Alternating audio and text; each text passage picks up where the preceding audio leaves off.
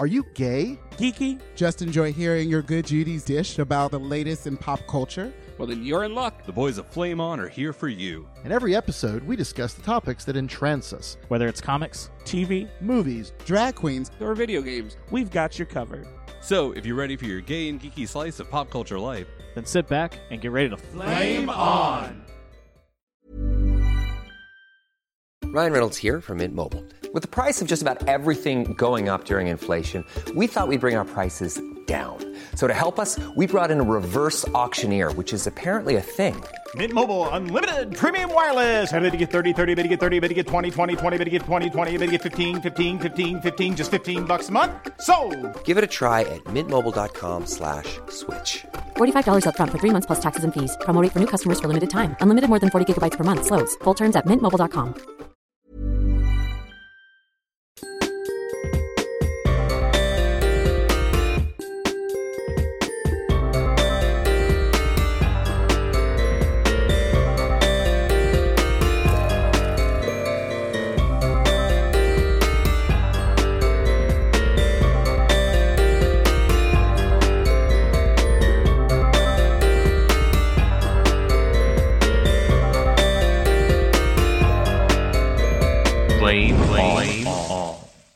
What's going on, everybody? Pat DeBear here, and we are back again. We are doing a very special microsode. This is one that I think all four of us were actually very eager to talk about, which is very rare. I mean, you know, a lot of times the comic book movies tend to be a common bond between all of us and a topic that we all like to discuss. But this still falls into comic book land, graphic novel land, but is outside of the MCU, outside of the DCEU. I guess it's still a thing. But this was also something that as soon as we all finished binging it, we got into our group chat and said, okay, so are we doing a special episode just about this? And the answer was a resounding yes. And we are gathered here in the wee hours of the morning in some areas, in some time zones, to sit here and discuss a very special miniseries. So I realized that in our last episode, I jumped straight into it because we were on a time constraint, but I still want to, and I didn't introduce everybody, but I want to make sure that we do that. So joining me on the East Coast, safe and sound and dry as a bone, we've got Eric. Hello. And BJ. Hey. And fighting the rising sun that is about to start coming up in the West Coast, we've got Brian. Good morning. Girl, she'll get a lot happier once we start talking about the topic, but it is literally the wee hours of the morning over on the West Coast. So let's jump into this, y'all. We are here to talk about the Sandman. So, for those who may or may not know, The Sandman is an American fantasy drama television series based on the 1989 to 1996 comic book written by Neil Gaiman, published by DC Comics. The series was developed by Gaiman, David S. Goyer, and Alan Heinberg for the streaming service Netflix, and is produced by DC Entertainment and Warner Brothers Television. Like the comic, The Sandman tells the story of Dream/Morpheus, the titular Sandman, and the series stars Tom Sturridge as the title character, with Boyd Holbrook, Vivian, I'm going to say this so wrong, so please don't yell at me too much at your speakers. So Vivian Achempong, say that as you will, and Patton Oswalt in supporting roles, along with a myriad of additional guest stars and supporting characters.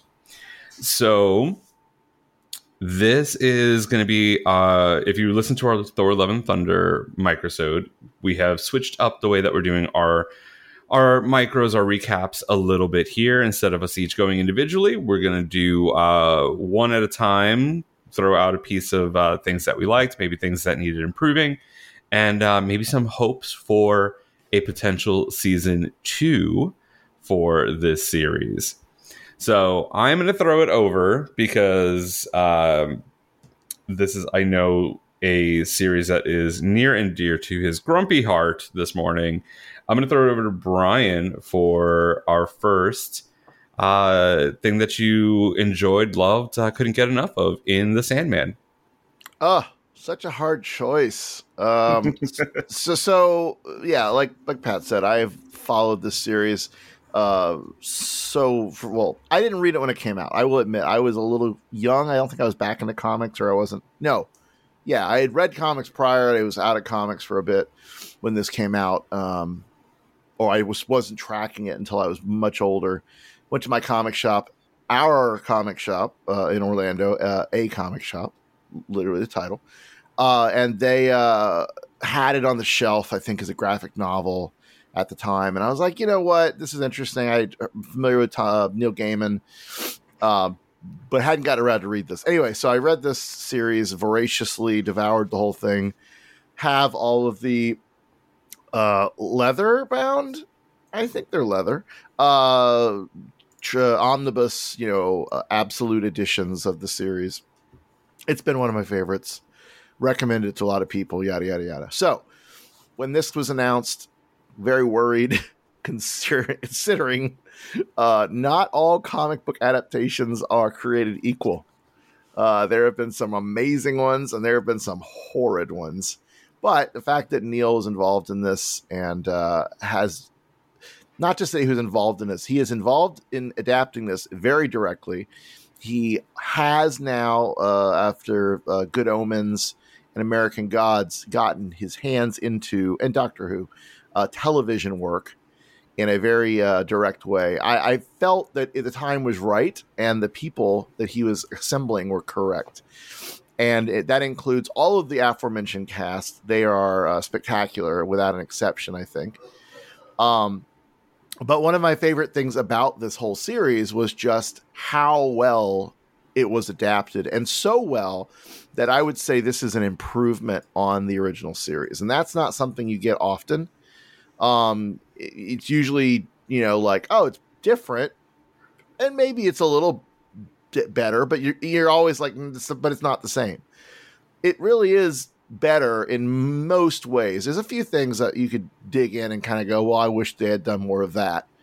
But basically, this first series season adapts the first two trades of the series, and it does it very well. And specifically, I will say, as my thing, I liked the improvements on the 24/7 episode, which is a bottle episode about a diner in which it's a snapshot of what's going on in the world around it, with people getting more and more fixated on their heart's desires and losing all inhibitions to the point of like just horrible animalistic results, catastrophic, almost apocalyptic results.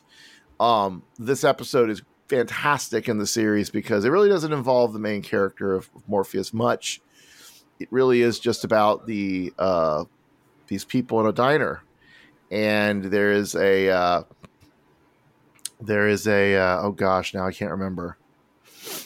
What was the queer character? What was their gender? Sorry, which one? There's like 40 of them. Oh, you're right. Oh my God, sorry. It's easier to ask which was the straight character. What was their name? Fair. What was the one with the girlfriend? What was their name? Do you guys remember? I ask only because I don't want to say lesbian, but it could have been. They were either. I think they were lesbian. Let's go with that. But I don't know if that's true. They were lesbian in the comic book. Let's just do that because actually, yes, and they were pretty much coded as a lesbian in the. In the show as well. Okay, cool. I just want to make sure I got that right. I was like, they handled that storyline better as just one example, because in the comic book, she starts like making out with and having sex actually with like a guy. But in this they kept that authenticity of, she's a lesbian. She's not going to just suddenly start fucking this guy, but. The freaking cook though, oh man, like that's one of those moments in dialogue that I almost sat there and go, was this the choice you wanted? Because if it is, wow, brave. He basically admits to fucking this woman's child. Now, at first I think son. I don't think they said child, but certainly the impression is that this is a this is her son who lives with her. And so you're sitting there like, oh my God, he is admitting to raping a child or molesting a child at the very least. And then they later follow that up with, oh no, he's come back from college or something. So they kind of... Yeah, they say 21. I know, because I got really worried during that one. I was like, oh my God, like that was crazy. And then, oh shit. Watching the reactions, watching the reactions of people online when they're like, I think she mentions him coming home, but I don't think she says college till he says it. Oh, okay. Well, that's like, fine. That's fair. Like she mentions it prior, because she's talking about writing, but then she talks about she enjoys having her son home. It's like it's slightly implied before he's like, I fuck your son and he fucks me, and then she's like, she uses the word child, like he's just a kid, and then he's like, he's 21. That's so. Okay, but it's definitely this really the build in that episode of like, what the fuck is happening, and nothing good is about to happen, but you're like, your heart is racing by the time it gets to where everybody just starts completely losing all their barriers. You're like, it's nuts. It is in the comics a gruesome ending, but it does have a lot of there's sexual content in this too. Like they show like different people pairing off, but anyway, that episode was just one I remembered reading and just being like horrified by, as you're meant to, but just seeing it brought to screen and improved on. Gaiman has talked a lot about how he saw this series as a chance to sort of get some things better, like to handle certain topics better. I don't think he's making huge structural changes as much, but as in any adaptation, you have to kind of focus on this. But anyway, that is just my example of how this show is a fantastic adaptation in the best ways. And I'm sure there's many other things that we loved about it, but that's where I want to start. Yeah, that episode, and I came onto this even later. I've known about the Sandman, but I didn't read any of the books, and I just came into the show not really knowing much of anything. And that diner episode, shit, man, like that was insane. But I've heard a lot of people talk about the fact that it was improved, and even reading some stuff about the fact that it was a 24-page comic, so he was trying to do like an hour per page and showcase that whole thing, and then he had to scrap that idea because it was just kind of the way that it was evolving took it to a different level. So to see it fleshed out in a streaming, a television, a cinematic experience, damn, that was really good. Eric, let's throw it over to you. What was a great takeaway from this series? Well, the bottle episode was probably kind of my favorite of the series, but we just talked about that. A good follow-up, though, is the whole sequence of him and Death. Oh, you took my first one. Damn. Oh, so good. Because he kind of finished his quest that he was on for the first half of the series, and it's also a good foil for us as the viewer, and probably also it was in the comics as foil for the reader, is okay, he's done with his quest. Now what's going to happen? And we have to find new purpose in the viewing, and also he has to find new purpose in what he's going to do now that he's back and he's got all his stuff, and what does he do now? And so this walk around with Death, watching her do her work, and how she talks about having times where she almost lost her way and realized what her real purpose was. It was beautiful. It was touching. It was sad. But it kind of had you reevaluate that death can be really a gift for people and doesn't have to always be scary. And they showed it as just having a friendly face there at the end to guide you to the end. And I just thought that was beautiful. I really love and the pronunciation for her name is Akiampong. It's Okay. Vivian Akiampong. You know what's funny is for me when I first, because it's like Brian, I didn't really start into Sandman till it started being done in trades, and then I had a ton of older goth friends in college that literally just they were like, do you want to trade? Do you want individual issues? How you want to read it? Like, you want a novel? I have a novel. Like, it was one of those things that was thrust upon me, but I always enjoyed it. Also, it's a DC property, so it is part of. Not these Sandman pushers you have in your life. Oh yeah. Oh, it was a big thing, and it was. They funny open up their trench coat and they're like, "What do you want? Trades, individual issues?" Absolutely, 100%. The first taste is free. The first taste is free. It was like, hey, oh no, they were like, read it all. They would literally just take it out of their closet and be like, I know we're supposed to go to a food festival today, but we're just sitting here reading Sandman, bitch. But that take on death resonated with me super hard when I was growing up, because that whole idea, like, yes, death is like traditionally is depicted as scary.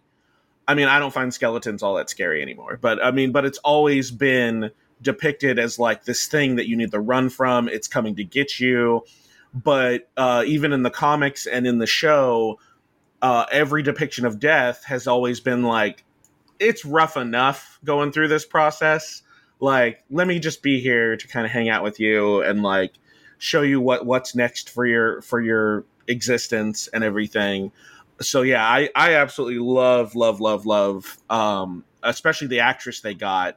She just has this like energy about her. And when she so it's not Vivian's not death. I kind of makes it seem like that's Lucienne. We're talking Kirby Howell Baptiste. Yes, who wasn't she in The Good Place? Yes. Yeah, she was Chidi's girlfriend in one of the resets. She was the professor. Place. Yes. She was was a neuroscience. I want to say Simone, but I'm not. I feel like I'm wrong on that. That's 100%. Okay. Ever since, I think that's the first thing I ever saw her in, or like that act automatically resonated with me. But just like her inflections, her voice, especially when she's at the end of the episode where she's like, that guy's just like, "Did you see that car? It almost hit me." She's like, "It was this close," and she's like, "This close, huh?" She's like, "Let's go take a walk." And I don't know. It's just, and especially her interactions with Dream. It was like such a really great like sibling moment. I always love it when people get that sibling relationship spot on. So yeah, I agree with you, Eric. That I really, really liked that whole episode. It was great. And it's an odd palate cleanser. Like I know that, Eric, you mentioned it as kind of a almost a reset after that first quest is done. But when we're coming out of the 24/7, when we're coming out of that diner episode, it is so intense and so visceral and dark. You would think that the episode featuring death, it was The Sound of Her Wings is the title of the episode. You would think, okay, we're just in for another heavy episode. And it's not. It is bright. They're outside. A lot of it is set outside. It restores a bit of faith in humanity, in the mortal waking realm for Morpheus, and it gives us that chance to just decompress and, like you both have said, just kind of give that change of how you view death. Honestly, even the scene with the baby. Where when you talk about SIDS, like that's a huge thing. That how do you deal with that? How do you handle that? And it was such a moment, but at the same time, it was like when you see death and how Kirby portrays this, it's so warm.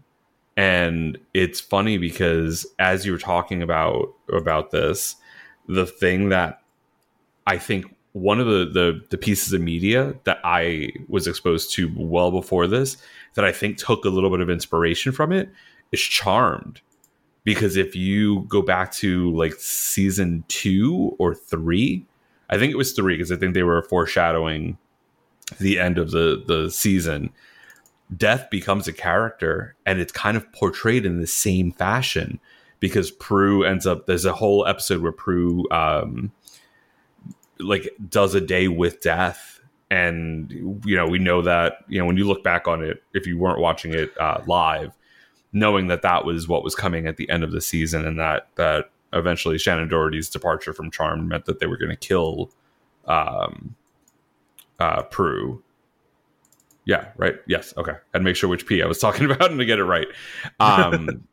It was spoiler alert for a very old show at this point, but it definitely feels like it took that inspiration where it was having somebody, having that friendly face, having that person there to welcome you and make that transition easier. But that episode was definitely, it was amazing. BJ, let's transition over to you. What was some highlights from this? So to kind of carry off of what Eric said, I have to say just the entire casting of The Endless. I mean, the casting across the board was, I mean, every episode when they introduced a new character, I was just floored. And then what Brian said with just like how Neil Gaiman wanted to update things and kind of feel like get some more things right. I was Jenna Louise Coleman as Joanna Constantine. I was like, she was only there. I think she was there for one whole episode and then like a little bit of another one, but like knocked it out of the fucking park. Like just absolutely embraced the character, all facets of the character, and then Desire. Absolutely, I was at their non-binary Mason Alexander Park. They were just absolutely dripping with like how I envision Desire, but just like the idea of Desire. And then I'm not sure. Real quick, before you move on, yeah, is it wrong that when Lucifer asked about his siblings and she went desire, despair, that I the only one that Annie Lennox at that point and did and started singing "No More I Love Yous"? Like the way that she said it, it was just so. It was so Annie Lennox at that point. I was like, oh. The way that this is written, like that had to have been a thought of like desire, despair, desire, so many monsters. Like I just when you said desire and despair, I was like, oh, I need to, yeah. Yeah, it was so funny because like, and then just the minute details on the character, like what they're wearing, how they're moving. Desire. If you pay really, really close attention to Desire, when they're like, "Oh, I got on your skin, didn't I?" And then they're like, "Next time I'll draw blood." Their eyes like dilate significantly, and I was like, "Oh, like a cat's," because they're in that little cat suit. Like when Dream comes over, and they're just kind of rolling around in the chair, and I'm like. It makes me want to see more of The Endless because we still have Destruction, Destiny, and Delirium, and I'm very excited to see those three pop up if and when. I'm mostly sure they're going to get renewed for a second season, but it's Netflix and it's weird. But yeah, no, just the detail in every single character and their casting, even the Unity, the Corinthian. Oh my God. I was like, by the end of the show, I wanted to sleep with him. I was like, come on. I'm like, but just like the way they moved, talked, all the serial killers at the serial convention, like the casting was just out of this world for me. Like, I can't think of a single character casted in this show that I would change. I can't. Yeah. I honestly, I can't even think of an extra. Like, He overlooked probably one of the most pitch perfect casting that they did. Stephen Fry played Fiddler's Green, aka G.K. Chesterton, another one of my favorite writers. Like, I don't think I realized that was happening, and then he shows up, and I was just like, "Stop it! Like, you've just made all of the things in my head come true." Like, I have to. I'm sorry. I hate doing this to you. And this is only because it's an important distinction. So Jenna Coleman plays Joanna Constantine. Because that's the pronunciation that the movie's got in the TV. Everybody else gets wrong. Whatever. It's Constantine. Leave her be. If it's Keanu Reeves, it's Constantine. If it's Jenna Coleman, but her casting, like that was an interesting choice, and I wasn't sure. Like, okay, it separates it very cleanly from the comics version, which in the comic it is the Constantine you're thinking of. But I love that they kept the gender of the girlfriend the same to make her a queer character. Whereas, I mean, John's bi; he's gotten around, but like, I really appreciated King Shark, King Shark, that's right. Oh my god, I forgot. Yeah. I think that was a there was a licensing issue, I think, is what kind of that came from. I don't believe that's the case, but either way, well, not the queer coding of it, but the gender swap was. Yeah, because of the rights to John Constantine. Yeah, because DC owns him, and this is, even though it's produced by DC and Warner, it's still not like the rights are very tricky. So all of the DC references are essentially scrubbed out of the show. Right. So they did the gender swap. I thought that was by design to separate, not because they couldn't get the rights. I don't know. I mean, it was to separate the character, but it was because of a rights issue. So it's both. Okay.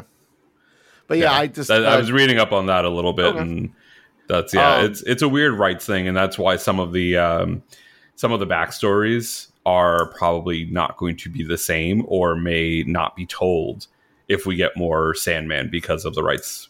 Well, what's funny is, and I guess it's because it's also not just DC, Cain and Abel is actually a DC version of Cain and Abel from the Bible. So that's a curious case where they took the design of the character straight out of DC. John D is actually Dr. Destiny, who's a supervillain, but and he's the one who the diner and the ruby and all that crap. And they changed his stuff quite a lot, because I think that's one of those examples where they had to. I guess. So, I mean, I don't think it hurts it at all. In fact, I think it only helps it, because Sandman was always, even as much as part of a DC universe, it really was separate in Vertigo. Vertigo had crossover moments like Swamp Thing and Constantine and whoever else like showed up. But overall, it was always unto itself. I think in the more modern era, it's blended a bit more into the universe, but they've traditionally, even with Vertigo gone, they've kind of kept Sandman a little separate. And you didn't mention Gwendolyn Christie playing Lucifer, which, if you go back again to the comic, it was this not non-binary, but androgynous non-binary, whatever, rendering who kind of looked like Bowie almost. And they nailed it with her. Oh my God. Just like BJ, you're saying, it just every casting choice was inspired. Her smile. Yeah. That like Dolores Umbridge, like, I'm gonna say, I don't have to be menacing because I'm fucking Lucifer. Like, just like that whole the mannerisms of her, where she's just lightly walking around, the little smiles, the little chuckles, and then when he says the phrase like, "Thank you, Lucifer. I will make sure that you're seen as honorable and intact." And that's when the facade starts to break. And and Lucifer's like, "Surely you jest." And I was like, get out now. Like, stop being cocky. You got your shit, run. So I do not jest, and please don't call me Shirley. But yeah, it was. Oh my god, yeah. I just dated myself very much on that with that joke. There is a certain age range that will understand and appreciate that joke. We kept a poker face, but I'm pretty sure all of us. I mean, I know this group understood it for sure. But yeah, absolutely the casting. That game between the two of them, as when the demon chose Lucifer as his champion. Oh, so good. And the memes that have come out of that, where it's like Lucifer is like, I am, a cis white man, whatever, or podcasting, women hating, what was one? I am a Karen, manager requesting, annoyance driven. Oh no, I actually had it backwards, where Dream was like, I am a cis white man who has everything, and then Lucifer is like, I am pronouns, and then it shows Dream like curled up and dying. So many good memes that have come out of it. So one of the things that I enjoyed greatly was not the death of the first Raven, which I cannot remember the name of. But that was Dream's Raven at the start of the series. But then we get introduced to Matthew, the Raven, a couple of episodes in, I think in like episode 3, roughly. And voiced by Patton Oswalt. And if you've watched the Honest trailer, the best thing that they said about this character was that it was either Patton Oswalt being too lazy to change his voice for the role, or admitting the fact that he sounds like a talking bird. And it was absolutely true. Matthew the Raven is one of those characters I was referencing just a minute ago, who has a DC tied background, was a character from Swamp Thing that eventually crossed over into the Sandman world as Matthew the Raven. So if we do get any backstory on Matthew, it probably will be changed. But a great sidekick, very much in a lot of ways, acts as the viewer stand-in, because there are a lot of things that he doesn't understand, doesn't know about the dreaming, about what's going on, and gets to ask the questions that maybe the viewer might be asking, especially if they're new to the series and to the Sandman world in general. But I mean, like, one of the most iconic lines, "Fuck it, we're going to hell." Like, honestly, and said by Patton Oswalt, it's just so amazing. So to tie into the casting that we were just talking about, Matthew was definitely a high point for me throughout the series. I love Marv. That was a nice surprise. Mark Hamill as Marv, the janitor of the Dreaming. That was just a wonderful because I think I had heard he was involved with the show, but like out of nowhere, Marv just shows up. And what's funny is I've been listening to the radio drama they did, where they have the guy that played Professor Xavier in James McAvoy. James McAvoy plays Dream, and Kevin Smith plays Marv. There's a handful of people. Just as a quick offshoot to that, I pulled up the fandom wiki. So from that voice, from that audio series, James McAvoy, he plays the Golden Hair Man in the show, in the Netflix show, voices Dream. David Tennant, who portrays Don in the Netflix show, voiced Loki in the audio series. Michael Sheen plays Paul in Netflix, voiced Lucifer in the audio drama. Arthur Darvill is Richard Maddock on Netflix, voiced William Shakespeare in the audio drama. Niamh Walsh played the young Ethel Cripps, voiced Nuala. And then Carrie Shale, who portrays Nimrod in the Netflix series, voiced Abel, Azazel, Brute, and Puck in the audio drama. Yeah, so there's a lot of crossover between that. For a while, the audio drama was the closest thing we thought we were going to get to an adaptation, and I mean, it's also quite a joy and a gem. But this definitely, and they just dropped the third book. They surprise dropped it. Yeah, did not see that yet. Or hear that yet. I gotta go dig that up for my next adventure somewhere. But I think literally days ago. So you're not too far behind. I think it was like maybe within the past couple of days from when we were recording. So it literally just came out and was kind of a surprise drop for audiobook fans. I feel like those are on Audible. I think that's where I listened to it. But I think you're right. If that's where I got it. If anyone is like, oh my God, what's going to happen to the future of the show? Is it going to be renewed? Somebody's going to pick it up.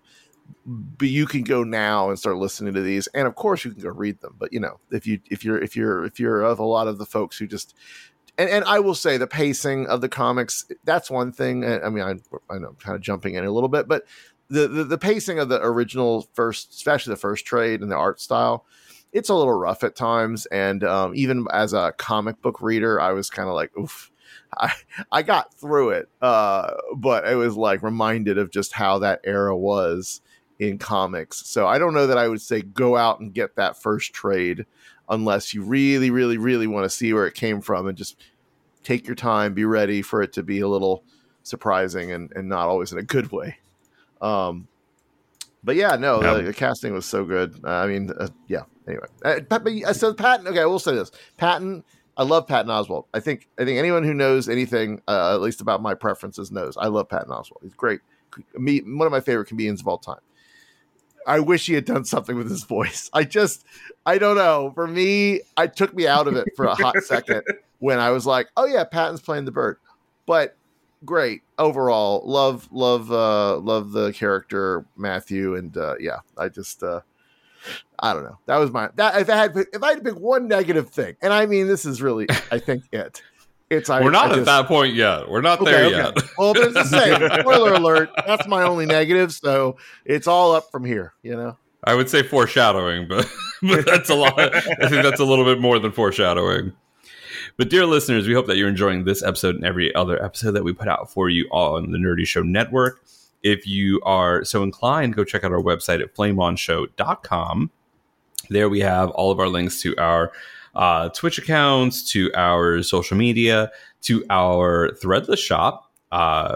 There are some great things that you can purchase in the Threadless shop where you can rock your Flame On swag, just like friend of the pod, Jamie. Be like Jamie. Go get yourself some swag from the Threadless shop. And I actually think Brian has some.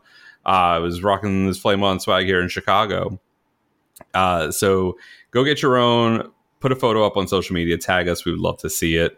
And we also have a link to our Patreon. If you want to go there directly, it's patreon.com/flameonshow. And you can join at any one of the 4 tiers. We are in the process of getting ourselves caught up on everything. And we've got a lot of great content coming your way. So you can join at any one of those 4 levels and become a patron for Flame On Show and help us continue doing what we love to do for you here. So that's flameonshow.com and patreon.com/flameonshow.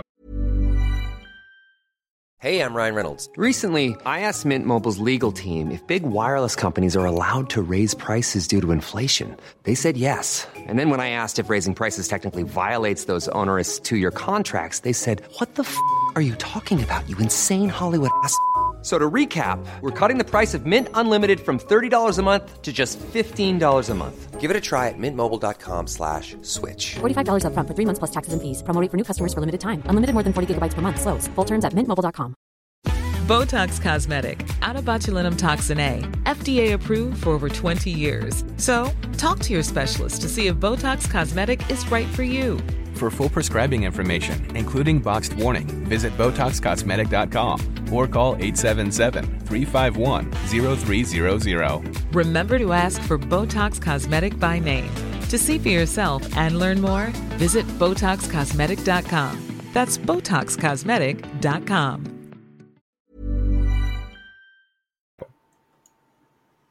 All right, so real quick, let's do a little round robin and throw out some extra things that tickled our fancy from the show before we move on to maybe some improvements for a potential season 2. We hope that there will be a season 2. This is one of the most expensive shows being produced right now, so we know how streaming services love to try to cut costs, but we'll see what happens. Fingers crossed, toes crossed. I think the only show more expensive right now is Rings of Power, another show that we will be talking about in detail at some point. You're not wrong. I think this was a $160 million show to produce. Yep. Yeah. Like Neil Gaiman was saying that even like on Twitter, it was like, even though this has been a top level binge watched at number of hours, like all of that, and that for weeks it sat at number 1 on like the top 10, this is still a really expensive show. And I mean, it's also tempering expectations, but damn, like, yeah, she an expensive one to produce.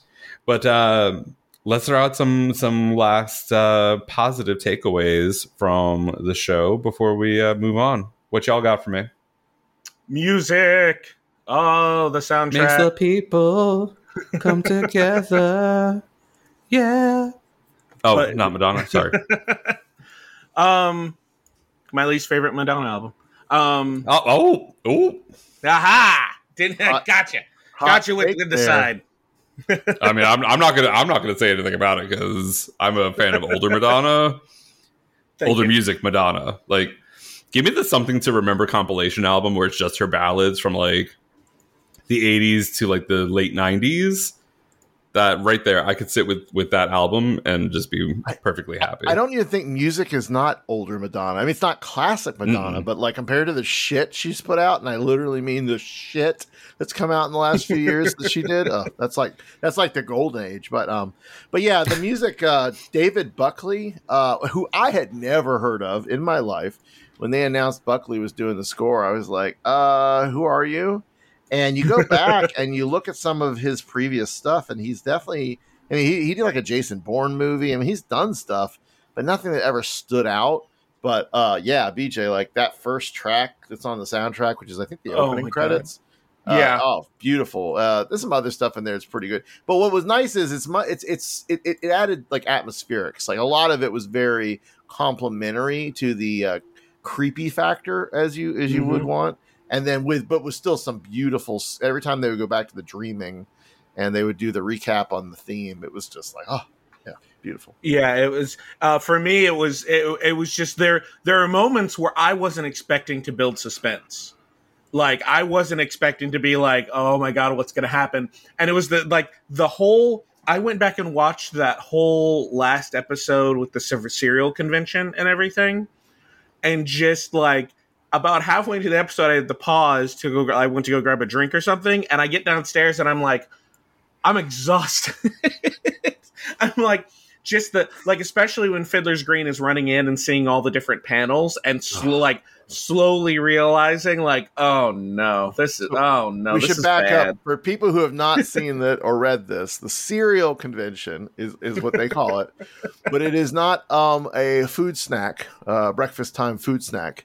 It is instead a serial killers convention that they are not so. I mean, they're hiding it, but they're not like hiding. They're collectors. They're not serial killers. They're collectors. Yes, which is kind of a funny sort of indictment of. I read this episode or watched and kind of thought back as sort of a. Indictment may be the wrong word, but sort of a play on the comic convention industry in some ways, which is hilarious then when you apply that lens. But any convention would do. But specifically because they're talking about collecting, it is sort of on the nose. But yeah, Serial Convention is such a great part of the Dollhouse storyline. I'm thrilled that the Chesterton / Fiddler's Green was a huge part of it. And they gave him a little less time, but probably the most inspired thing they added to that was John Cameron Mitchell, which when you go back, it's a little different. I believe there is still a drag queen of sorts, but it's not the focus is not given to John Cameron Mitchell's character. So I think that's another delightfully queer addition or amplification of what was already there. And just that whole ensemble was fun, but man, John always steals the show, whether he's Hedwig or the Tiger King. and that was the thing I really liked, is the fact that like because you have like the soundtrack to the show, but then you have like the sound engineering, and then on top of that, he had like 2 or 3 musical numbers, And like, and honestly, I would love an entire, if they ever get a season 2, I want an entire musical episode, because I feel like if you fall into the right dream, you're gonna have a musical episode. But just the way they treated how his dreams go, and how, like you said, when they transfer into the dreaming, chef's kiss, like, wonderful. Yeah, one of the things that I loved was when he is collecting the rogue nightmares, and he goes with Rose to find her brother, and he's, they go on that whole trek, and they find him because he's detached from the dreaming, and when he goes into like these dreams that he's having, and when I can't remember the name of the nightmare that they bring back. Galt. Yeah. Okay, thank you. When Galt comes back, that interaction between Lucien, Dream, and Galt, and the reflection that Galt puts onto Dream, like the just the manner of having to think about how he has perceived everything, and then what his time away has meant. And the fact that people change and that nightmares can change, and the resolution to that, and re-establishing Galt as not, as a dream, as a not nightmare, I guess is the best way to distinguish between Dream himself. I thought that was fantastic. And it was such a way to not only show the character growth of Dream in the episode and through this arc so far, but to have the audience reflect back about, yeah, you may have done some shitty things, or you may have done something wrong, even if it's just a situation, but to be able to take and learn from that and grow from that and be better and do better. I thought that was a fantastic lesson to be put into a show like this, for sure. They adapted Galt from these two other dreams or nightmares called Brute and Glob. So I was sitting there the whole time like, I don't remember Galt.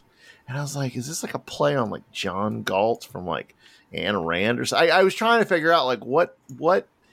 And going back, I was like, oh, they simplified this because it just made more sense to have like the 3, everything's in 3s, right? So Corinthian, Fiddlers, and then this Galt character. But and then they streamlined this whole her child, the child that was it, the brothers. I forgot the brother's name. The superhero storyline is a big sort of DC-esque superhero focused thing, and they kept the spirit of it, certainly. But it like we talked about, they kind of pulled it away from the DC universe proper. So it was actually a connection back too, as was the freaking chick who was dreaming about being pregnant. I had forgotten that's a character related to Wonder Woman in the comics. Mm-hmm. And I was like, oh yeah, crap. So yeah, but it didn't hurt it. Like I said, like the DC stuff absolutely being divorced from it had no impact whatsoever. And if anything, just clarified and made it a little more streamlined. So you didn't have to worry about all the backstories and underpinnings of this and that.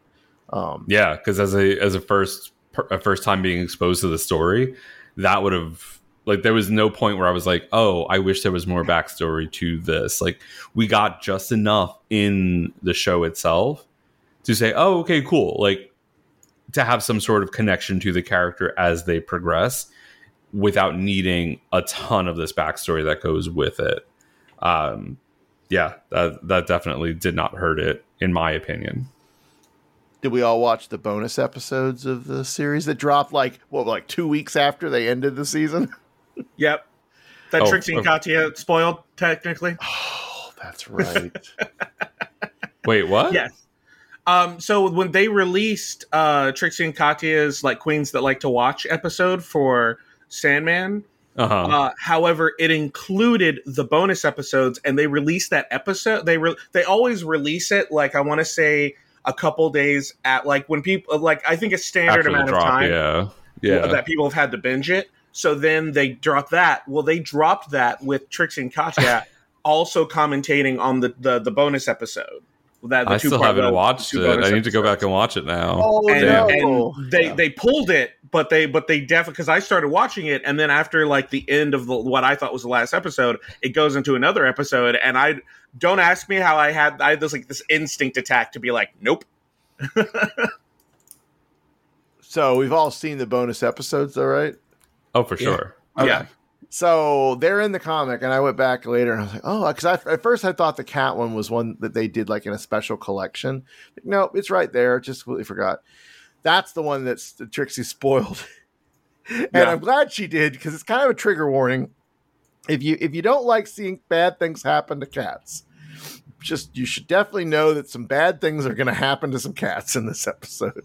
It's less so than I thought. Like, yeah. I saw kind of the warnings about it. I think you all in the chat had said something. And I was like, when I watched it, I was like, oh, okay. Like, I don't like what happens, definitely, but it was not as vivid or detailed as I thought. As people kind of made it out to. No, absolutely. Thankfully, no. It was very not graphic, but it's necessary as a setup for what happens. So I mean, like, get it. But the other episode really surprised me too, because it alludes to some mythology with Morpheus that connects him to a muse, Calliope, and how they had this love affair and had a child. And that child is the Greek mythic hero Orpheus. And so later in the Sandman series, like much later, they actually go back and have a whole episode. I think it's just an issue, but like where they deal with the Orpheus character and kind of tell that story. So that really delighted me. I'm sure, Eric, you appreciated I forgot. Did they actually name check him or no? I forgot. I think they did. I don't know if they say. I don't think they call him Orpheus, but they mentioned being together and having a child. Okay, I thought they name checked him. But either way, it's a mythic figure, special to some of us in the Flame On circles. So it was neat to hear that reference. And that episode was also just so hard to watch, but also so like every creative person who's ever had like writer's block or some kind of artistic block and just the whole frustration that then twists and becomes horribly ugly in this horrible way. That episode is but it makes sense that they kind of pulled them out from the story, because it really didn't fit as cleanly into the overall sort of arc of the season. But I loved it. I love both of those episodes. I'll say that it's amazing how much tension and how much you can portray without showing a goddamn thing. Mm-hmm. Because, first off, because of Xanadu the musical, I will always say Calliope, but that's just a me thing. But when he rapes Calliope, like, they don't show that at all, and I know that that's actually, like, I think it's depicted in the comic. As much as you can depict it in drawn form, but it is explicit. And that is not what is shown. The door closes and he comes out with the scratch on his face. And it's like, wow, it was intense to see like that whole thing be portrayed without having to show it. I'm also still mad that the muses give men shit when they after they rape them. Like that's just a yeah, that was a difficult episode to watch. It was very well done, but that was a tough one to watch. Any other last big call outs we want to do before we do a quick round of improvement and possible speculation or desires for forthcoming Sandman? All right, let's jump into Brian. Since you foreshadowed, what would be some improvements or things that you maybe didn't like about the series? No, I mean, the only thing I really didn't like was just the voice of Matthew, which is so stupid. Who cares? I he just sounds like a talking bird. Yeah, he does. I now I'll never not see that. he just doesn't look like a talking bird. If you've seen Patton do stand up, he just the talking bird is the talking penguin is about the closest I could. I was gonna say, you put feathers on him, I think you can make him a bird. To be honest, that's gonna haunt my nightmares now. No, I think overall the series is great. I think obviously if they could make it less expensive and maybe make it we just need more. It's such an epic story. I'm so excited for all of the things that are coming in it. I can't accept that Netflix wouldn't back it, except that right now the streaming world is just doing bizarre and horrible things. And I just want more of it. So, Warner's figure it out. I think they're going to somehow, whoever, if Amazon wasn't draining money into the Lord of the Rings franchise, maybe they'd be able to pick it up. But Bezos, sell a yacht and make some more Sandman. Come on. I'll buy more Amazon stuff if you do. One of the things that might help is if I remember reading correctly, it looks like Netflix is going to go away from the binge model and go to a fully. We're going back to television, y'all. Like, seriously, it's just we're almost completely full circle from before streaming was a thing. We're going back to weekly releases, which I'm fine with. I have no problem with this.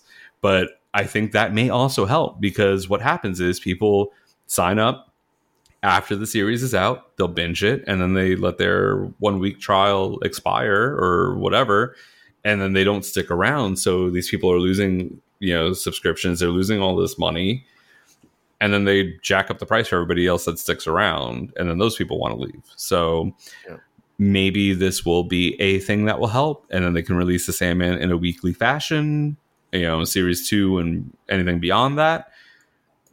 We'll see what happens. I have one more thing real quick. I just thought yeah. So Sandman in the comics is oftentimes a little more looks like Eternity from Marvel, kind of magic-y, weird, cosmic kind of in the background. I think if they play more with that, that'd be fine with me. I mean, the way they handled it makes a lot of sense. And when you go back again to the comic, they actually do start from this more grounded, tangible Morpheus who's getting his powers. And they do it a little bit in the show. There's key sequences, and I know they're expensive, I'm sure, for the effects, but like seeing Morpheus more in that kind of crazy ethereal version of him would be at least a nice touch every now and again. But that's the only thing. Other than that, the rest of the show is perfect. BJ, what say you? No notes. I have literally no notes for the show. I think it was absolutely perfect. I am desperate to see who they cast for the other Endless siblings. I am desperate to see who they're going to cast for Delirium. I absolutely am excited to see who they cast for Destiny, Destruction. I think there was another one in there. But those are the three I'm most excited for. And I'm pretty sure we'll get, because I know they keep saying the prodigal son returning. And that alludes to, I think it's Destruction kind of abandons his post a bit in the comic. And Delirium wasn't originally known as Delirium. They actually, something happened to them to force them to change into Delirium. I believe they were Delight originally. So I'm very excited to see those stories play out and see how they do those stories. But other than that, it was perfect. No notes. I loved it. Nice. Eric, what about you? For me, the first half of the show was much, much stronger than the second half. When I say second half, I mean after episode 6, so like 7 through 10. I guess I just didn't like the character of Rose and the Dream Vortex just being this MacGuffin. As somebody who hasn't read the comics at all, it just felt like such a weird, obtuse kind of thing that doesn't really pay off at the end. Because there isn't really a resolution to it. Yeah, I hear you there for sure. I mean, there were good things that happened in those episodes, like the cereal convention, and was neat, and all the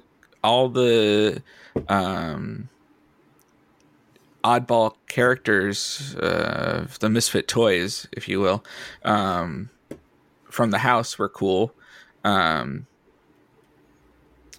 But yeah, that pacing of that storyline just felt a little off to me. I guess because it wasn't as Morpheus centric. There were so many other people. Oh, honey, I hate to break it to you. This show is not Morpheus centric. if that's a thing, let me just tell you now. If it keeps going, you get less and less of Morpheus, because it's really, Sandman is an anthology show, a series, whatever. Morpheus is there, and sometimes there are Morpheus centric, like the endless stories and all that. But that's almost like how like X-Files had the mythology episodes, and they would do like Monster of the Week. It's more Monster of the Week, or arc, really. So and I'm not saying Morpheus has to be in every single scene. I'm just it's just that character, that of Rose, her storyline didn't really do anything for me. Yeah, I hear that, because like one of the bonus episodes, the one with Calliope and Matic and all that, very little Morpheus, but it was a great episode. Same thing with the 24/7. It was very little Morpheus in it, but yeah, there's a way to be able to kind of balance out the interest with it. And Rose's story just felt a little meh compared to the rest of it. For me, the pacing of like the first episode or two, it was a little tough not having been a reader of the graphic novel. It felt like it slogged through the intro, and I know there's a lot of world building you have to do. That was like my biggest issue, was trying to get through that and understand what's going on. But then once the story picked up, I definitely enjoyed it, and I hope to see more Sandman in the future. I think we also touched on some of the things that we're excited or hopeful for a season 2 and beyond. So, dear listeners, if you have watched and enjoyed the show, we would love to have more in-depth conversations. Hit us up. We would love to talk about it with you. Comment, share your thoughts, DM us, email us, whatever you would like to. And we'd be happy to talk more Sandman. We'll be back in 2 more weeks with our next pop culture roundup. A couple of us will probably be a little older by that point when the episode comes out. Check us out online, flameonshow.com, patreon.com/flameonshow. And with that, dear listeners, bye, bitch. Bye. I'm gonna go twerk with a crystal flute now. Gotta go. Bye.